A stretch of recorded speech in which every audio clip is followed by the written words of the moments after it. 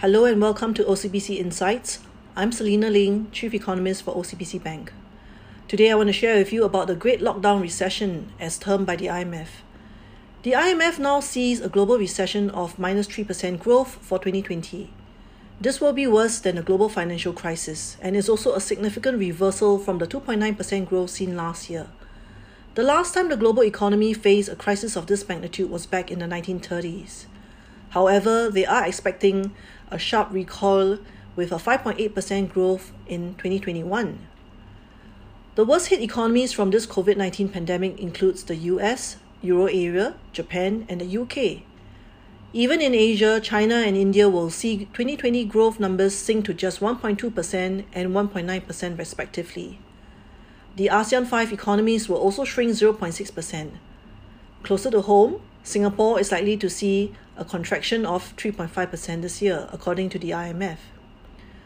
Emerging Asia is the only region that will actually register a positive growth rate of 1% in 2020. But this is also more than 5 percentage points below its average for the past decade.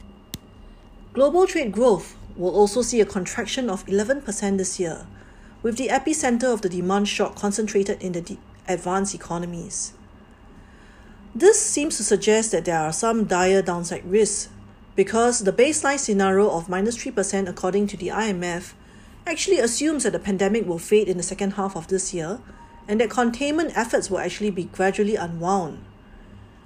The caveat, of course, is that there is still a high degree of uncertainty depending on the pandemic pathway, the evolution of the containment efforts, behavioral changes, and other confidence effects. Should we see a deeper 2020 contraction accompanied by a shallower recovery path in 2021, that would actually result in downside risks to the -3% that they have forecast. And in their most severe scenario, they actually assume a protracted pandemic in 2020 and a second outbreak in 2021. And hence, global output could even fall throughout these 2 years and end up nearly 8% below the baseline in 2021. That said, decisive and sizable monetary and fiscal policy stimulus have helped to stabilize investor relations recently.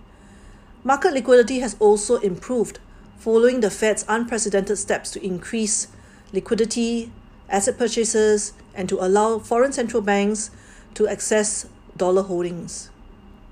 The IMF also has said that they have $1 trillion in available resources to support member countries to various lending facilities, including $100 billion in emergency financing. We think that the turbocharge from the global policy, monetary and fiscal policy stimulus will work at some point. A quote says that the darkest hour is just before dawn. Typically, the IMF growth forecast downgrades should be interpreted as lagging behind financial market turning points. Financial markets are forward-looking by nature. By the time economic indicators and growth forecasts actually bottom, the conditions may actually be primed for a financial market turnaround.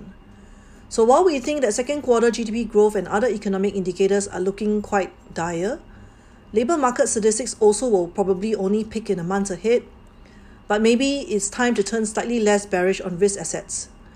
This is not a call for full risk on by any means, but it bears watching for opportunities to dribble in, especially if our OCBC FX Sentiment Index continues to back away from the extreme risk-off levels in the days and weeks ahead. We encourage you to continue to stay tuned to OCBC Insights for more information. Thank you. This has been a podcast from OCBC Bank. Follow us on Spotify for more episodes like the one you've just heard.